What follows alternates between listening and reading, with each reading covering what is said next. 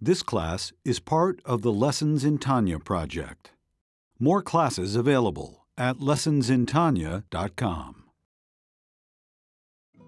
Major funding for this Tanya class is provided by the Mettel Corporation. Additional funding is provided by Tanya students like you. Lessons in Tanya. The Tanya of Rabbi Schneur Zalman of Liadi, taught by Rabbi Ben Zion Krasniansky. Tanya's text elucidated by Rabbi Yosef Weinberg.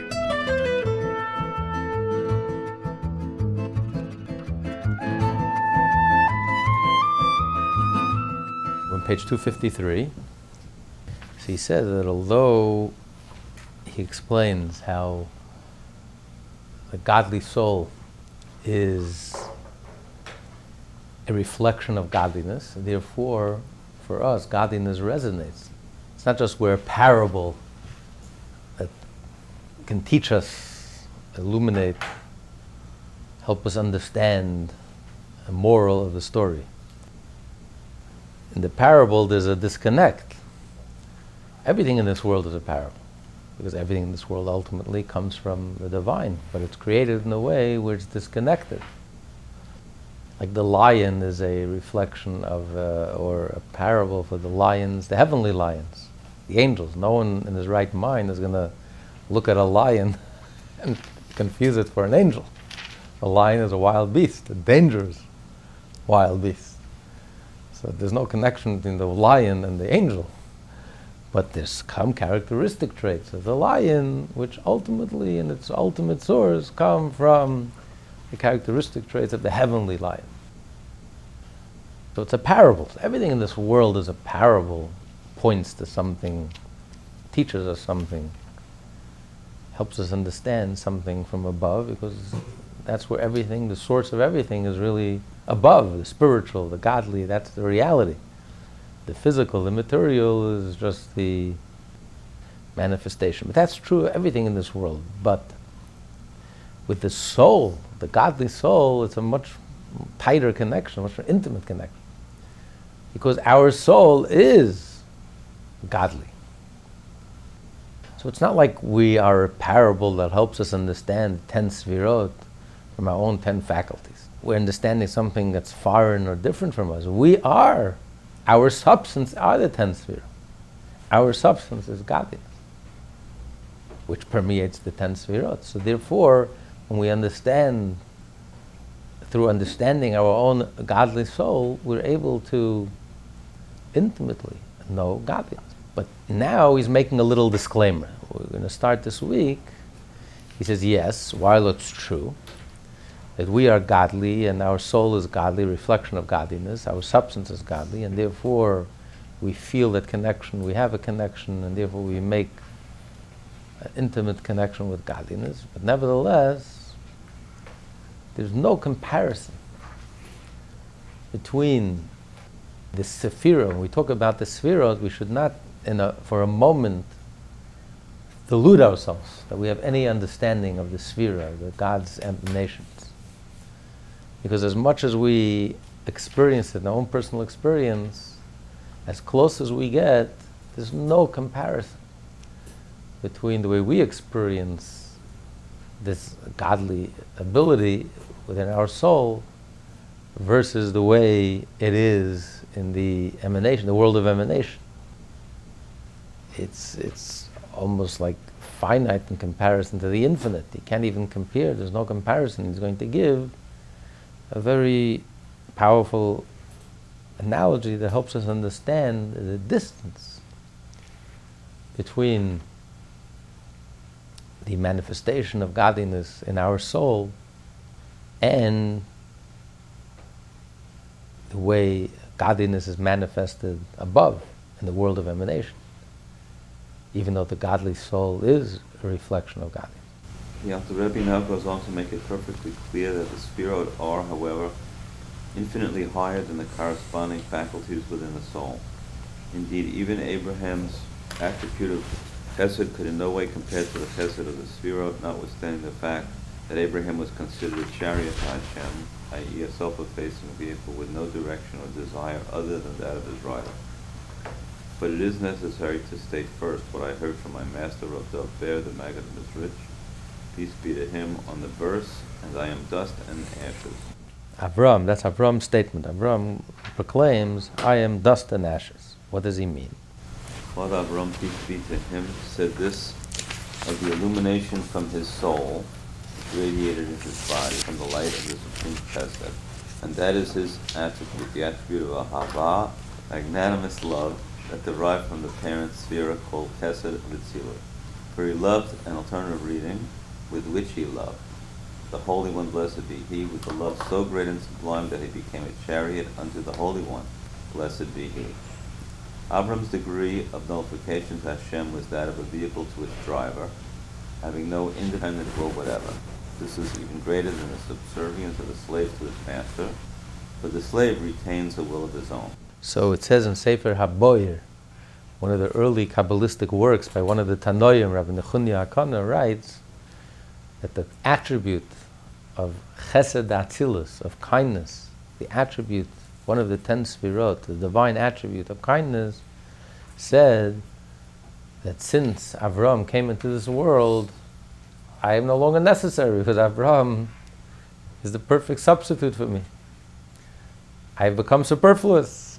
Avram, his kindness and his magnanimous love for everyone and his almost divine, radiant love to Hashem and his divine, radiant love to all human beings, he readily took in. Avram ran after the 3 nomads, Bedouins, nomads, who worshipped the dust of their feet.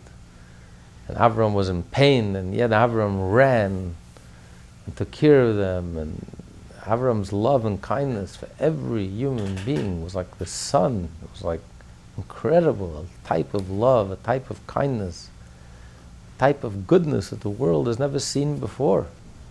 Avram gave of himself, his time, his precious time, his wealth of knowledge. He took care of them, he taught them, he illuminated them, educated them, fed them, clothed them. So Avram was like the epitome of kindness. He was a reflection of a divine kindness. This wasn't the human kindness. This was a godly kindness. He became a chariot to the divine attribute of chesed, completely egoless. Kindness that's based on ego cannot express such kindness. Ego is limited. It's because his kindness was completely egoless. And that's also the simple meaning, Anochi Ofer ve'efer, I am dust and ashes, because Avram was humble, was completely humble. So therefore, he didn't feel that he deserved, that he was better, and he deserved all these riches, spiritual riches, mental riches, physical riches, and he was better off, and elite and superior. Avram was in a league on his own, and yet Avram was completely accessible, available to the simplest person, made himself available, shared everything that he had, gave generously. So this was a divine type of love. Only someone who's completely egoless, who's a chariot, just like the chariot is completely egoless. The chariot is just a tool in the hands of the rider. So Avram was completely egoless before Hashem. Only he was able to become so godly, like a channel, to channel the divine kindness and to give. This was unhuman. This was not human. This wasn't a human type of love. This was a godly type of love, because he was able to channel the godly type of love because he was a complete chariot, he was a complete eagle. So therefore, you would think. Now one might possibly assume that the type of chesed and love, as it exists above in the supernal sphere, is of a similar nature to the attribute of abundant love exemplified by our father Avram, peace be to him. So you would think that, listen, of course, as you're going to say, you can't compare. No one is going to, in the right mind, is going to compare Hashem, who's infinite. Because no matter how great a person is, the body is limited. So it's limited. Whatever we do in this world is limited. even if you stretch, and even if you, what we consider infinite and unlimited, it's relative to us, it's infinite or unlimited. But relative to Hashem himself, everything that we do, everything is limited. So even Avram's kindness, as great as it was, it's limited. As the Maggid once said, if the Baal Shem Tov knew how the Baal Shem Tov was the Avram Avinu of Chassidus, the pioneer, the founder of Chassidus, and his love for every Jew, and he epitomized the chesed, the love, the kindness.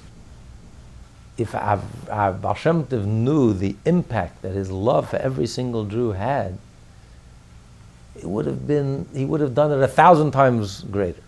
Now that he's, after 120 years, he sees how it's much, much, much more than he ever imagined.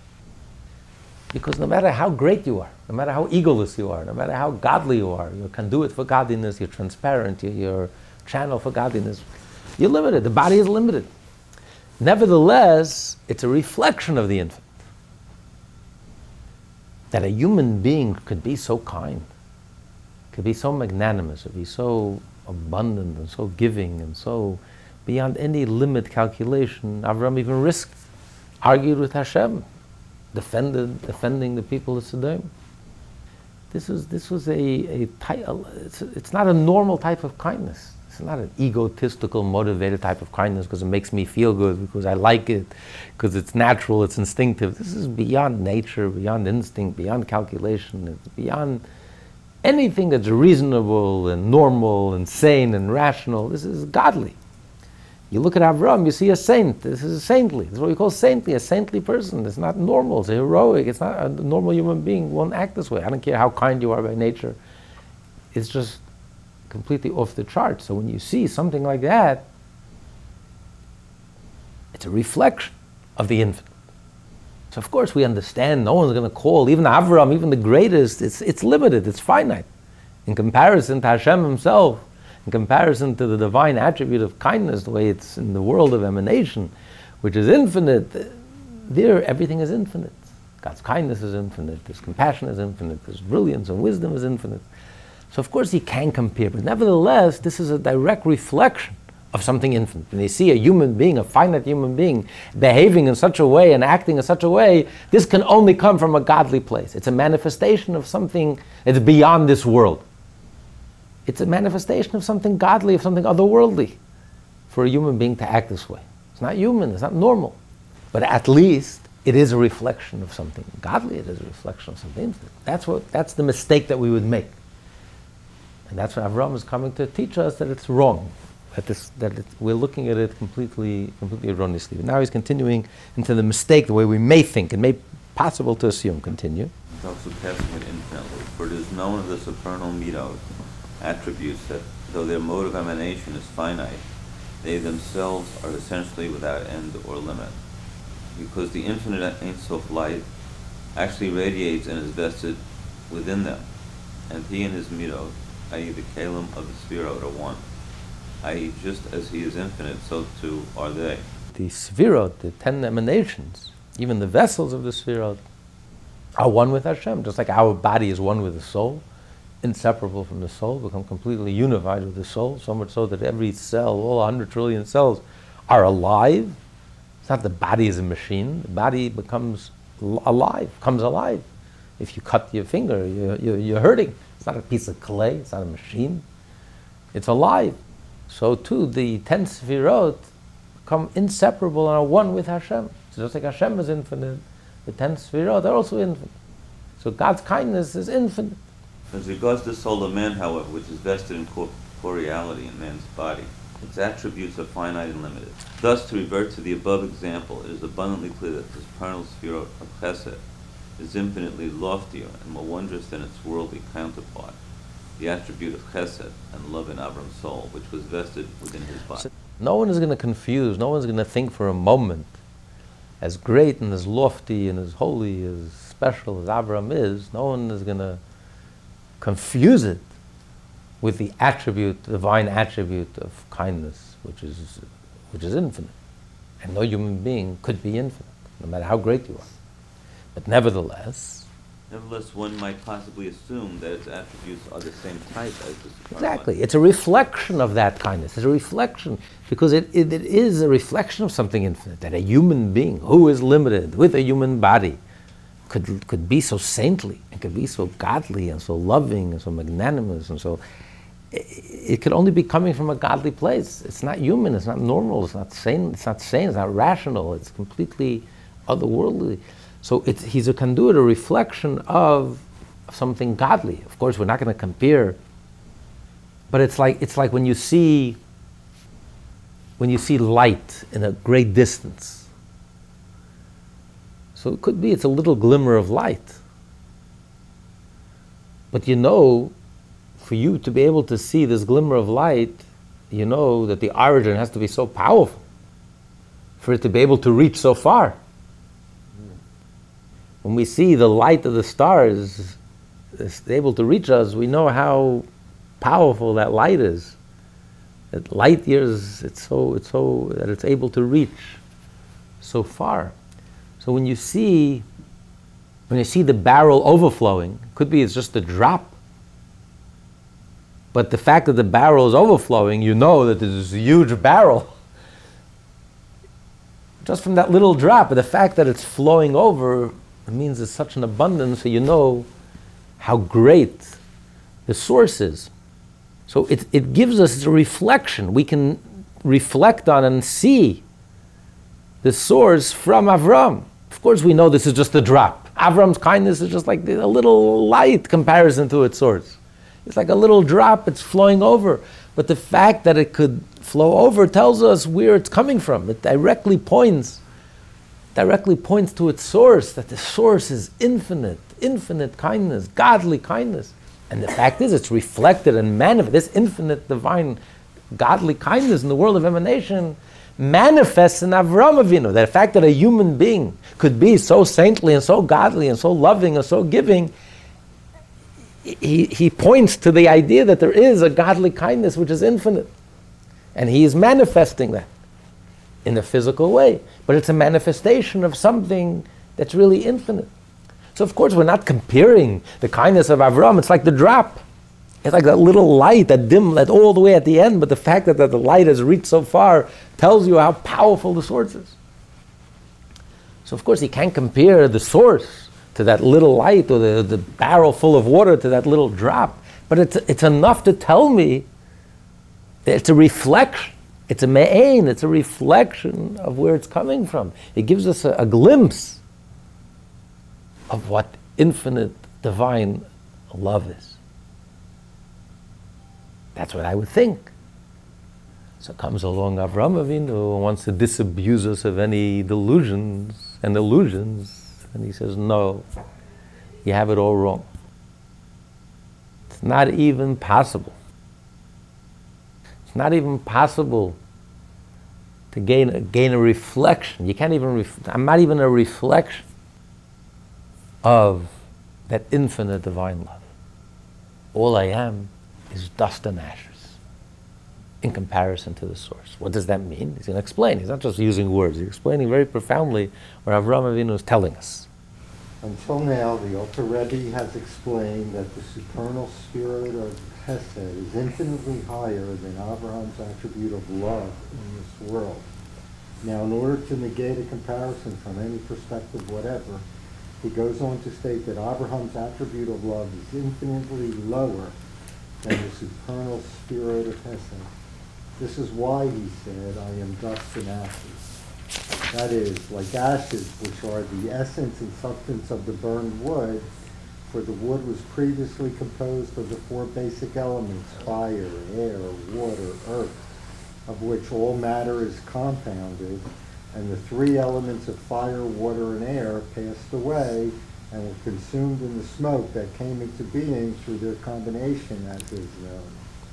As to the fourth element of the wood, namely its component of earth, which goes downward and does not ascend with the smoke, and over which the fire has no dominion, it is this that remains in existence and constitutes the act. Everything in this world is made up of four basic elements, which is gas, ruach, energy, fire, water, liquid, and earth. It depends what's more predominant. So let's say, for example, you burn something. What happens when you burn something? So the moistness goes up in the smoke. The smoke is damp. Smoke has dampness to it. That's the moistness. Because the fire takes apart the four elements. So the fire goes up with the fire, the flames. The gas goes up with the smoke. What's left, what's indestructible, is the earth element. Earth is indestructible. That's the ashes. Can't destroy the ashes. You reduce it to the ashes. So what's left from these four elements? All that's left is the element of earth, of ashes. Okay, so what do we see?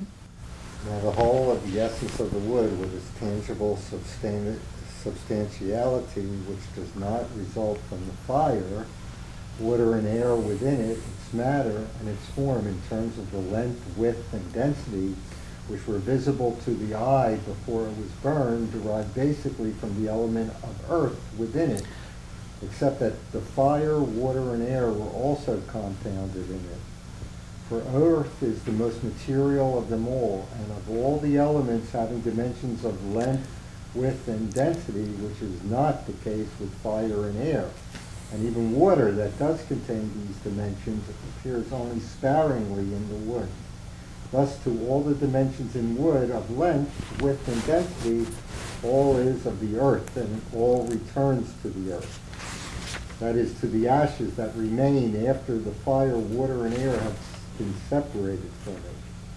Thus the ash that remains is what was formerly the essence of the wood. From all the four elements, which was the predominant element, the element of earth. That's the bulk. You look at the wood, basically the bulk of the wood is not the fire in it, it's not the gas in it, it's not the liquid, the moistness. Of course there's some moistness in wood. That's not the bulk, the width, the length, the bulk, the substance. It's not the fire, the energy in it. It's not the gas. What is the bulk? It's the earth. And that's what remains. So what Avraham is saying, could you compare the earth? Could you compare the ashes to the piece of wood? When you look at the ashes, do you see the wood? Are the ashes a reflection of the wood? Could you compare the ashes to the wood? It's like, what happened to this huge tree reduced to a thing of ashes? A little thing of ashes. I look at the ashes, I don't see anything. I can't dig into the ashes and find, I can't see anything. I don't see, it doesn't point to anything, it doesn't reflect anything. Yet this is the essence of the tree.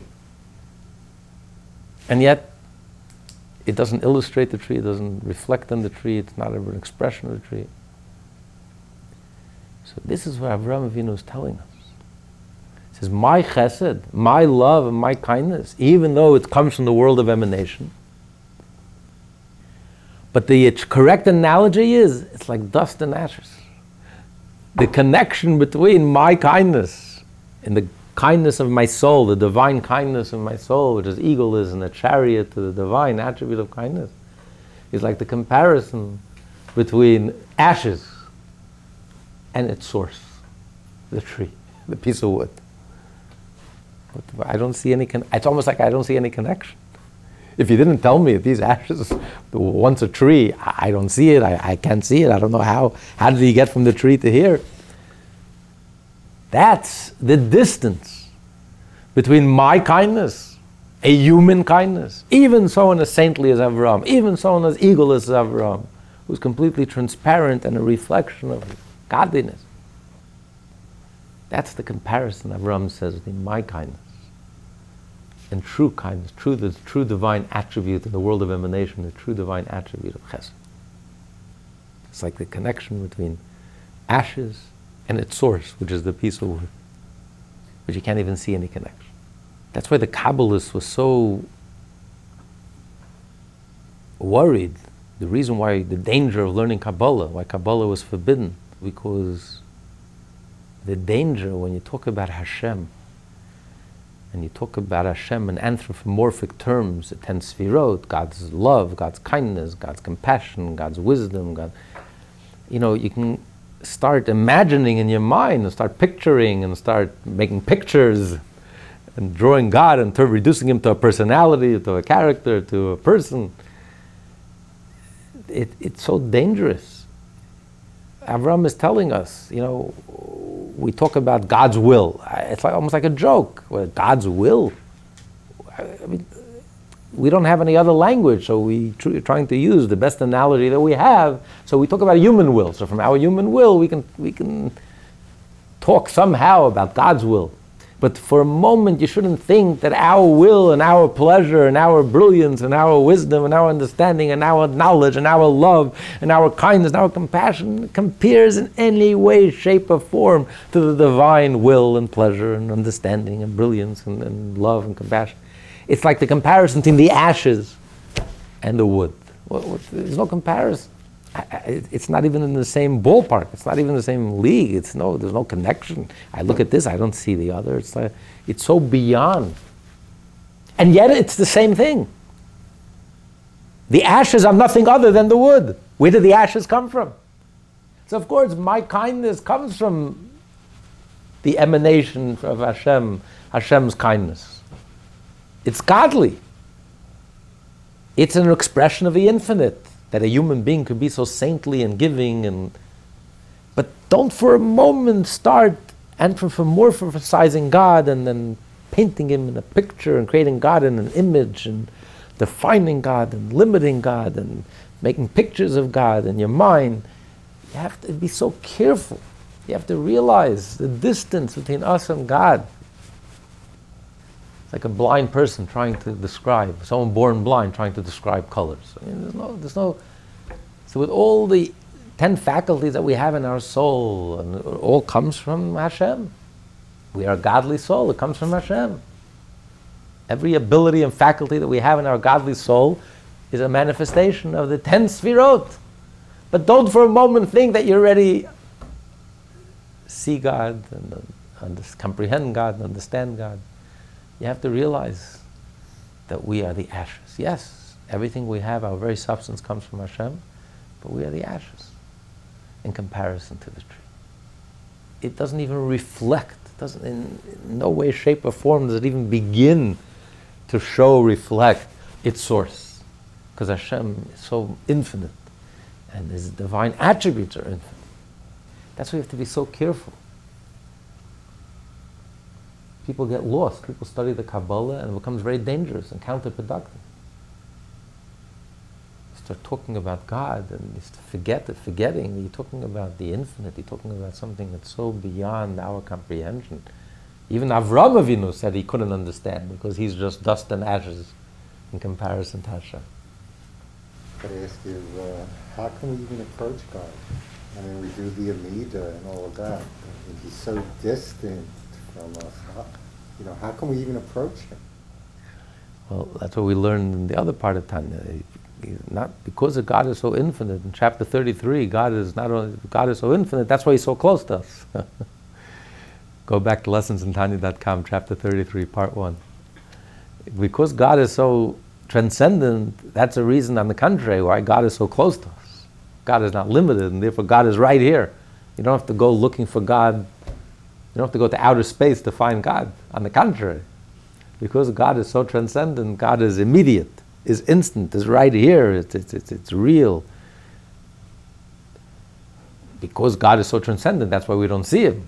Not because God is absent, that's why we don't see Him. On the contrary, God is so here that it just eludes us, it just escapes us. He's so here, it's so real. Everything, there's no space empty of God. That's why we don't see it. You don't see the forest from the trees.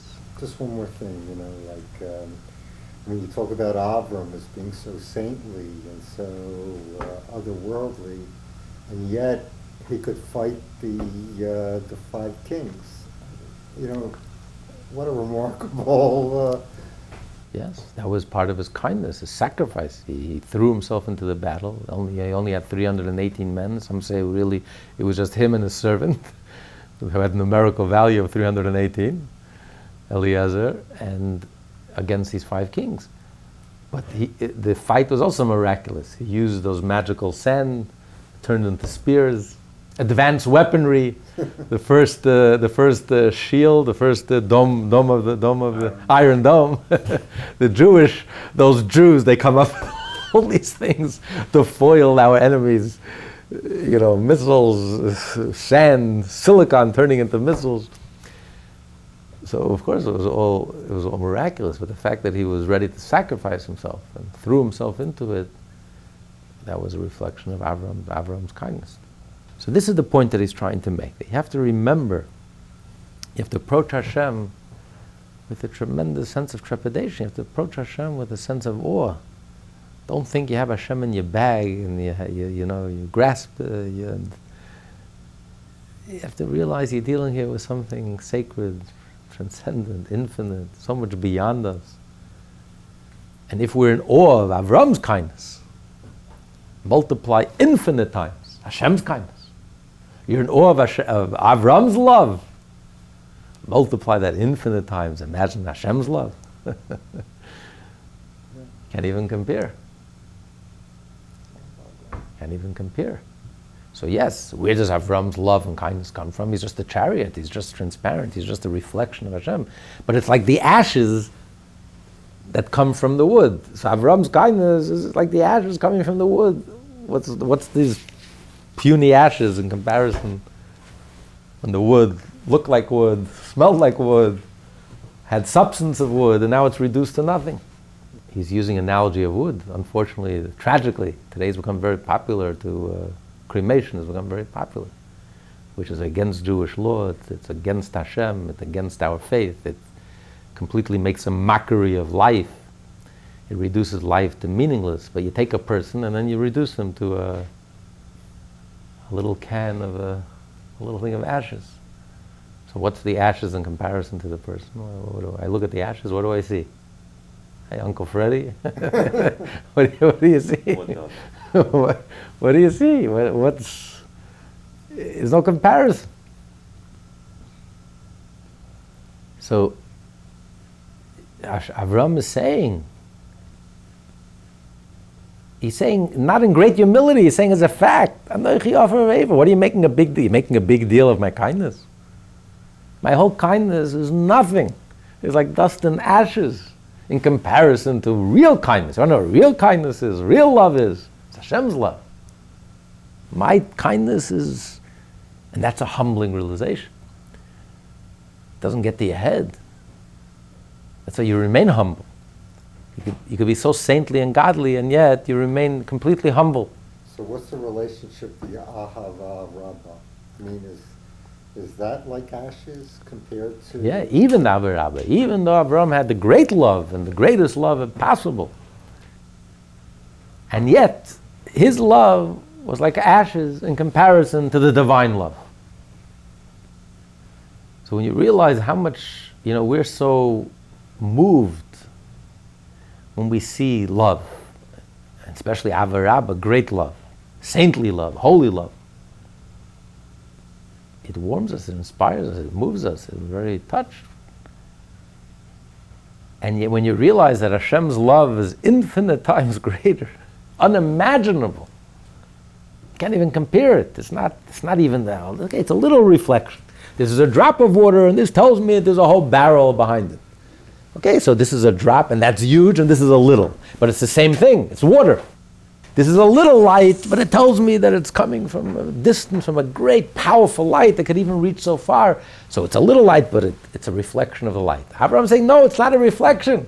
There's no comparison. How could you compare? It's like comparing the dust and ashes to its source, which is when the dust and ashes were earth and a piece of wood. How can you compare? There's no comparison. There's no connection. You look at this, if I wouldn't know that this was once a tree or once a piece of wood, I would never in a million years I couldn't figure it out. How do I, what's the connection? This is a piece of tree, and this is a piece of wood, and this is nothing. A little ashes. That's the distance. Not even a reflection. It's not even like a drop Okay, 1%. God is 100%, we're like 1%, or 0.1%. It's not even. It's qualitatively you can't even compare. There's no connection. Just like qualitatively you can't compare the ashes to the wood, even though the ashes are nothing other than the wood. The wood reduced to the ashes. But nevertheless, there's no comparison. So qualitatively wise, there's no reflection, there's no connection. Of course it's connected because the ashes come from the wood. Avram's love was just a reflection, it was a godly love. But there's no comparison. The qualitative law, you can't even compare. So if we're moved by that love, we could just imagine, try to imagine Hashem's love for us, Hashem's infinite love. There's a story, Rabbi Dov Ber, the Maggid of Mezrich, was extremely poor. Pauper. So impoverished, it was breathtaking. And one time, his children running around in tatters, hardly any beds to sleep on. 3 days they haven't eaten, not a penny in the house. And he's busy learning and praying. And his wife can't take it anymore. She said, listen, you gotta feed your kids. And he shed a tear. And he put his hand in his talozekel and he took out a coin. Told his wife, go buy food. And says because of that he was punished. What was his punishment? That he had to reveal himself. He became the famous Rabbi Dov Ber, the Maggid of Mezrich, the leader of the Hasidic movement after the Baal Shem Tov. His friend colleague was remained a hidden tzaddik for the rest of his life, and to him it was considered a punishment that he was forced to reveal himself. And the response he got from heaven was, he says, you think you love your children. Don't you think Hashem loves your children? It's Hashem's children. He loves them not 1,000,000 times, 1,000,000,000 times, 1,000,000,000 times, infinitely times more than you love them. So you're worried about them, you don't think Hashem, you think everything the Jewish people went through for 3,800 years. Could you imagine Hashem's love for the Jewish people, His chosen people?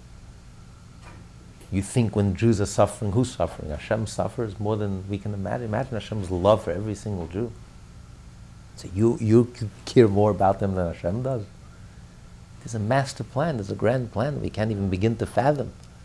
So the Maggid, he said, the Maggid was told from heaven, you should have had a little faith in Hashem. You know that Hashem is... So from Avram's love, it gives you a little glimpse. From the Rebbe's love, it gives you a little tiny glimpse of what Hashem's love is. It's beyond anything we can conceive, imagine, conceptualize. It's like from dust and ashes. It's not even a reflection. It's not even a launching pad, a stepping stone to help me understand Hashem. It's so beyond. Even though this is love and that's love. And where does this love come from? From Hashem's love. Where does the saintly love of Avram Avinu come from? From Hashem's love. But it's not love comparison, but this is great and this is small, this is infinite, this is finite. Qualitatively wise, there's no connection. It's like the connection between the dust and ashes, the leftovers. When you burnt a piece of wood, you left over with a substance, which is the dust and ashes. Reduced as dust. This is the wood, and now it's dust and ashes. What's the connection? I don't see any connection. So too, you can't see any connection between our love, even the greatest love, Avar Abba, the saintliest love, Avram Avinu's love, whose eagle is a chariot for Hashem, in comparison to the love of the world of emanation, Hashem's love. So it's a very powerful analogy. Now, just as there is neither a quantitative nor a qualitative resemblance, proportion between, on the one hand, the ashes, and on the other hand, the essence of the tree, which before being burned had sizable dimensions of length, width, and density, even though it, the wood, is its very essence and substance, and from it, the wood, did it, the ash, come into being. Precisely so, metaphorically speaking, did our father Abraham, peace be to him, speak of his distinctive attribute, the attribute of kindness and love, which radiated within him and was vested in his body. For though it was this very attribute of love and supreme chesed of Hatzilut that radiated in his soul, which was a chariot to the will of heaven, nevertheless, as it descended downwards to vest itself in the body, by means of the evolution of the worlds from one level to another, by means of many contractions, there was no semblance or proportion between the essence of the light of the love that radiated within him and the essence of the light of the love and supreme chesed of Atzilut, except of the sort of proportion and semblance that exists, metaphorically speaking, between the essence of the element of earth, which became ashes, and its essence and quality in its original state as a tree, pleasant to the sight and good for food. Indeed, the incomparability of Abraham's chesed and the chesed of Atzilut exceeds the incomparability of the ash and the tree by thousands of degrees of separation. Right. So it's much more than that. We can understand and relate to the connection between the ashes and the wood. And we realize that there's no connection. You can't even see any connection. It's not a reflection. So multiply that thousands of times. Multiply that infinite times. The distance between Avram's love and Hashem's love. But he's using a human parable. We know the Torah speaks the language of man. We can only speak in a way that we can understand, we can relate to. So he's using the closest we can get to help us understand this concept. That although Avram's love comes from the divine love, and nevertheless, there's absolutely no comparison. It's not a reflection of the divine love, which is infinitely times greater. The closest analogy that we can use is he's using the analogy of dust and ashes. Just like the connection between dust and ashes and its source, which is the piece of wood, when these dust and ashes, which was the element of earth, was in the form of a shape, in the form of a piece of wood with its density and its form and its shape and its length and its width, and now this huge piece of wood is reduced to nothing, to a few ashes. So that's the closest analogy to help us understand that even though Avram's love is godly, it's a reflection of godliness. I mean, it comes from godliness, and nevertheless, there's absolutely no comparison. Not only it's not that Hashem's love is greater, is infinitely times greater, there's no comparison. The love is not even a reflection of the love of the divine love. So it's the closest analogy we have to help us understand, but at the same time we also have to understand that the distance between Avram's love and Hashem's love is much greater than the distance between dust and ashes and a piece of wood. It's infinitely times greater. But it's the closest analogy that we can get to help us understand this idea that even though the dust and ashes are nothing other than the piece of wood, it's the same substance, and yet there's no comparison between the wood and the dust and ashes. So too, even though the godly soul is godly and our substance is godly, and Avram's attribute of kindness came from godliness because he was a complete egoless and he was a chariot to Hashem, nevertheless, the manifestation of Avram's love is nothing, is not a reflection, is nothing in comparison to the divine love, which is truly infinite. So this helps disabuse us of any picturing of God, imagining of God, deluding ourselves that we know God and we're humanizing God, we're trying to create God in our own image, and which is the danger of Kabbalah. People who study Kabbalah who are not ready to study Kabbalah, who did not have the proper background, could violate these principles. One of the 13 principles. You're not allowed to, use human terms to describe God. You have to always remember that you can't anthropomorphize God. You can't put God into pictures, into human definitions, into concepts. God essentially is beyond our concept, beyond our anything that we can conceive of and anything that we can experience, because this is my personal experience. And yet Avram is saying my most profound experience, and anything I can conceive of, and anything I can comprehend, and anything I can describe, the comparison to God it's like there's no comparison. So you have to approach Hashem with a tremendous sense of humility, a tremendous sense of sacredness, a tremendous sense of holiness. That Hashem is transcendent, so beyond anything we can imagine, anything we can describe. Today we know that the universe is so infinite and so vast, and just our understanding the last 200 years, we see how infinitely complex the universe is. You take a look at the galaxies and the stars, it's so overwhelming, it's so beyond anything we imagine. How infinitely complex the atom is, how infinitely complex the human brain is, the human body. It's so beyond the scope, it's so beyond anything we can imagine. So it leaves you with a sense of awe, it humbles you. You realize how small and how tiny and how insignificant we are inherently. If we're disconnected from Hashem, we're absolutely nothing, truly nothing. So Hashem is so beyond our scope and so beyond our comprehension and so beyond our whole frame of reference.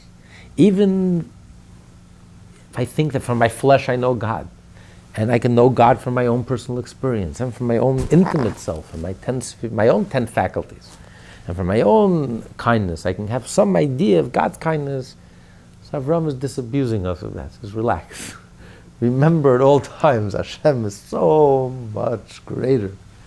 Anything you can possibly experience, anything you can possibly imagine, it's not even a reflection, it's not even a drop in the ocean, it's like dust and ashes in comparison to its source. And multiply that infinite times. Even that analogy doesn't do justice to the distance between us and Hashem. So this gives you a healthy dose of respect, a healthy dose of sense of awe, how we have to approach Him. And yet, Hashem enabled us and allowed us to daven to Him, to speak to Him. Hashem enabled us and allowed us to do His will. Hashem enabled us and allowed us to study His Torah, His mind, His wisdom, to do His mitzvah. Hashem allowed us to emulate Him and to be kind and loving and v'ahavta l'reacha kamocha. We are inherently insignificant and puny, and yet Hashem enabled us to connect with Him, with His essence, through our actions, thoughts, speech, and action, the code of Jewish law, the Jewish way of life. Every mitzvah is an opportunity to connect with Hashem. What a privilege.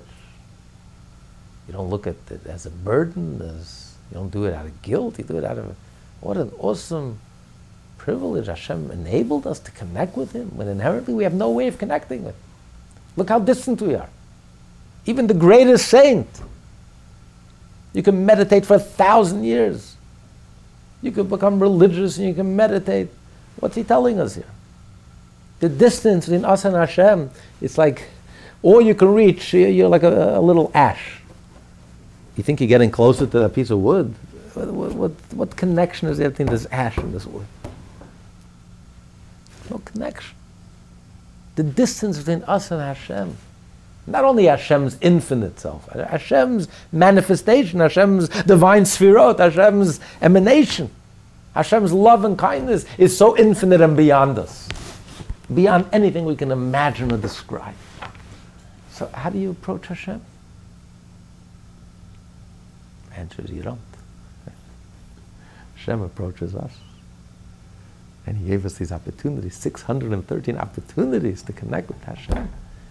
We do it with joy, we do it with joie de vivre, we do it with passion, we do it with excitement. Baruch Hashem, thank you Hashem, we make a blessing, thank you Hashem for giving me the opportunity. When you pay income taxes, you don't make a blessing. When you do a mitzvah, you make a blessing. Thank you Hashem for giving me this opportunity to do this mitzvah, to do this opportunity to connect with you, to connect with the infinite, to connect with the essence. Religion doesn't give that to you. Music doesn't give that to you. Art doesn't give that to you. Meditation doesn't give that to you. You can meditate 24/7 for 1,000 years. It won't do it to you.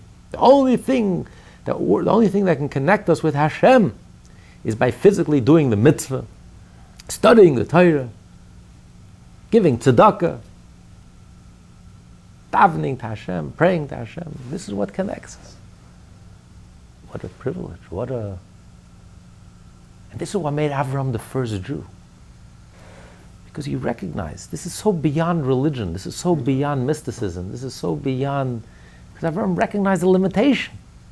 Avram says, Avram is the ultimate epitome of kindness, of love, a love that's so saintly. And yet Avram recognized all it is like dust and ashes in comparison to Hashem's love and kindness. So what? So if I don't have a connection to God, if I'm not following the code of Jewish law, if I'm not doing the Torah and mitzvah, my religion is worthless.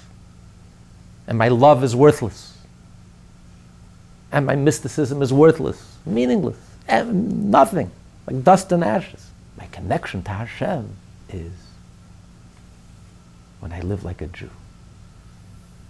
That's my connection to Him, and my only connection to Him. Nevertheless, the Torah speaks in human phraseology by way of allegory and metaphor, hence its use of the analogy of the tree, despite its inherent disproportion. Surely then, the attributes and soul powers of an ordinary Jew in this world bear absolutely no comparable relation to the Sfirot from which they derive.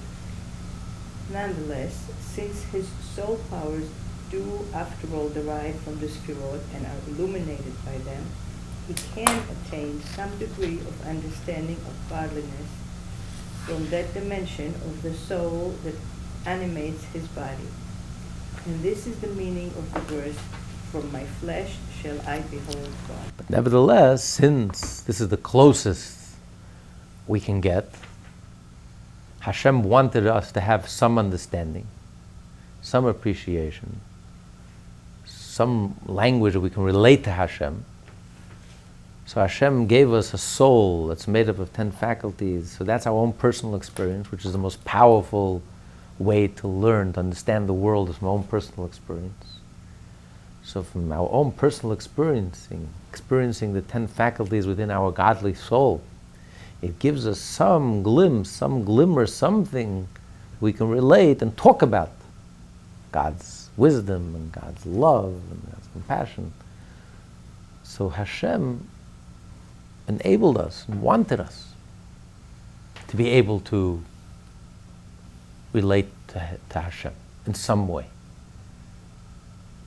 knowing that there's no real comparison. But at the same time, He wanted us to turn us into godly beings. He wanted human beings with all their finite limitations to tune in with godliness. Godliness should resonate within us, that this should be our reality. That our minds and hearts should be tuned in with godliness. It shouldn't be just a matter of faith. Faith, we believe.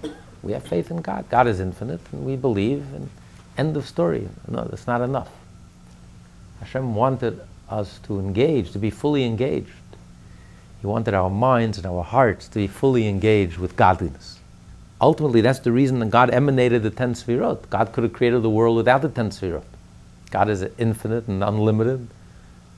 God's will, God wanted, and He could have created the whole world just with His will. Why did God have to emanate the 10 Sfirot? The reason is for us, for our sake, because God wanted us to be able to talk about God, to relate to God, to connect with God. We can talk about God's names. Each name represents a different attribute of God. So we can. So it's not so much in order to personalize God for us, but on the contrary, to take man and turn him into godly, to something godly.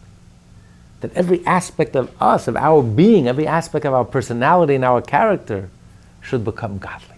Our mind should be a reflection of God's mind. Our heart should be a reflection of God's heart. Our love should be a reflection of God's love. So He turned it on the head. That on the contrary, we should become godly. We should become something tuned in with godliness. With every fiber of our being, every bone in our body, every aspect of our being and personality and character should be a reflection and tuned in to godliness. Specifically. Not just in general, I have faith and I believe in God. But it should be every detail of our life, every specific aspect of my life should be a reflection of God. God is loving, so I'm loving. And should be a reflection of God's love, an infinite type of love, more than just a human, natural, instinctive love. My mind should be tuned in with godliness. My heart should be tuned in with godliness. So I become fine-tuned. I should be tuned into the channel of godliness. I should turn my dials. I should be tuned in that my personal emotions and intellectual abilities reflect the divine. And then I can relate, somehow I can relate to godliness in a very specific way, in a very detailed way, and it becomes very concrete for me, it becomes very real to me. Otherwise it's very infinite and it could be very vague and nebulous, and we all have faith. The thief also has faith. The thief prays to God, he should be successful. Obviously he has faith. He's running to shul to die, he should be successful.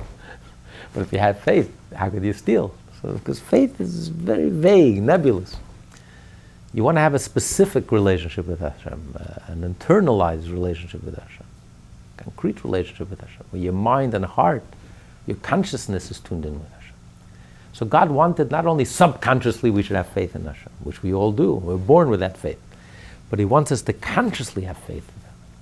Our conscious faculties, our mind, our heart, our loves, the way we think and the way we perceive, and should be a reflection of godliness. And that's how we become godly. That's how we internalize and make Hashem a part of our reality. So this is the closest we get. From my flesh, I know God. From my own personal experience, my own faculties, at least I have the language, I can talk about God. Knowing at the same time that there's no real comparison, there's no real connection, there's no real reflection. But nevertheless, at least I can talk about Hashem. And that's what we're in the next class, we're going to learn, is going to go over the 10 sefirot. First he's going to go over the 10 faculties, which is found in every human soul. And in great detail he's going to explain what these faculties are. Very fascinating. You want to know the human personality, human character. This gives you a complete breakdown of the human personality and character and every attribute and every type of personality, and which is a reflection of these 10 faculties. Then he's going to explain the 10 faculties within the godly soul, which is permeated with godliness, which feels connected to godliness, which resonates with godliness. And he doesn't even conclude. He just describes the parable. He describes our own personal experience. And he says, and from there you'll be able to understand the 10 sefirot. You'll get some idea, some sense of what the 10 sefirot are, the 10 divine emanations. We talk about God's love, God's wisdom, what it means. At least somehow we can be able to relate to it. But that he leaves to your imagination, he doesn't spell that out. The part that he dwells on, he focuses on, is on the parable, on us, on our own personal experience. Because really that is the whole emphasis of Hasidus, which is really not to humanize God. So we can talk about God in human terms, so to speak, but to turn a human being into something godly.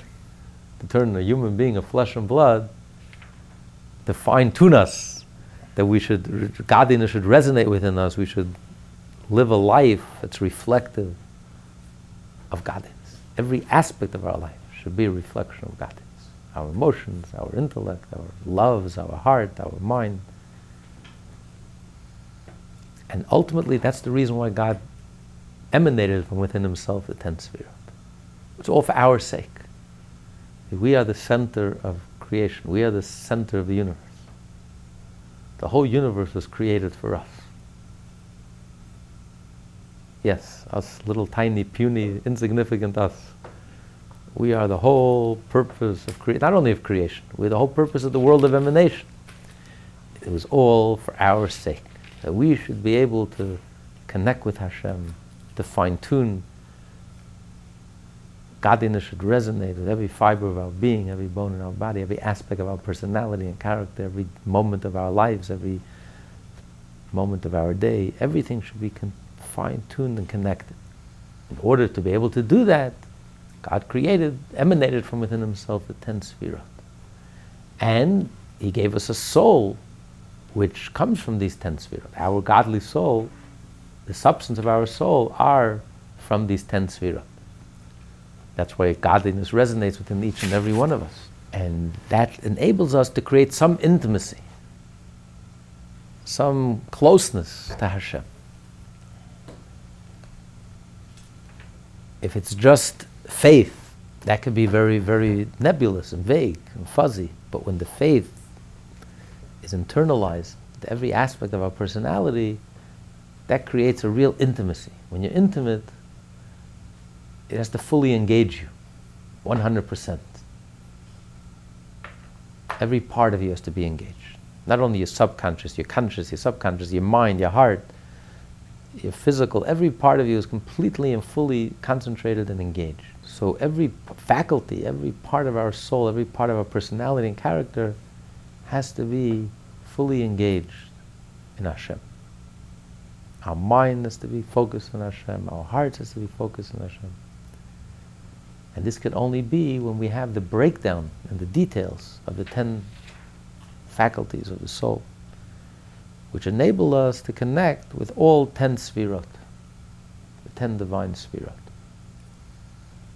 And that's why the whole Kabbalah is based on the 10 Sfirot. It's all for us, enabling us to be able to connect with Hashem in a more intimate way, in a more personal way, to get even closer to Hashem. I know this is heavy-duty stuff, Kabbalah, but the Alter Rebbe is going to try, in the next week we're going to learn, he's going to try to demystify it by explaining the 10 faculties, how it is within the human being. So that's why, so he's giving us this introduction. Before we demystify these 10 Sfirot, you have to realize how infinite Hashem is, and we have to remember that Hashem is godly and infinite, and all the mystification, you have to realize the distance between us and Hashem. But the demystification helps us become godly. And that's the whole purpose of the 10 Sfirot. That's when the 10 Sfirot are elevated. They fulfill their purpose. When as a result of the 10 Sfirot, when we are able to relate to Hashem with every aspect of our personality and character. This class is part of the Lessons in Tanya project. More classes available at lessonsintanya.com.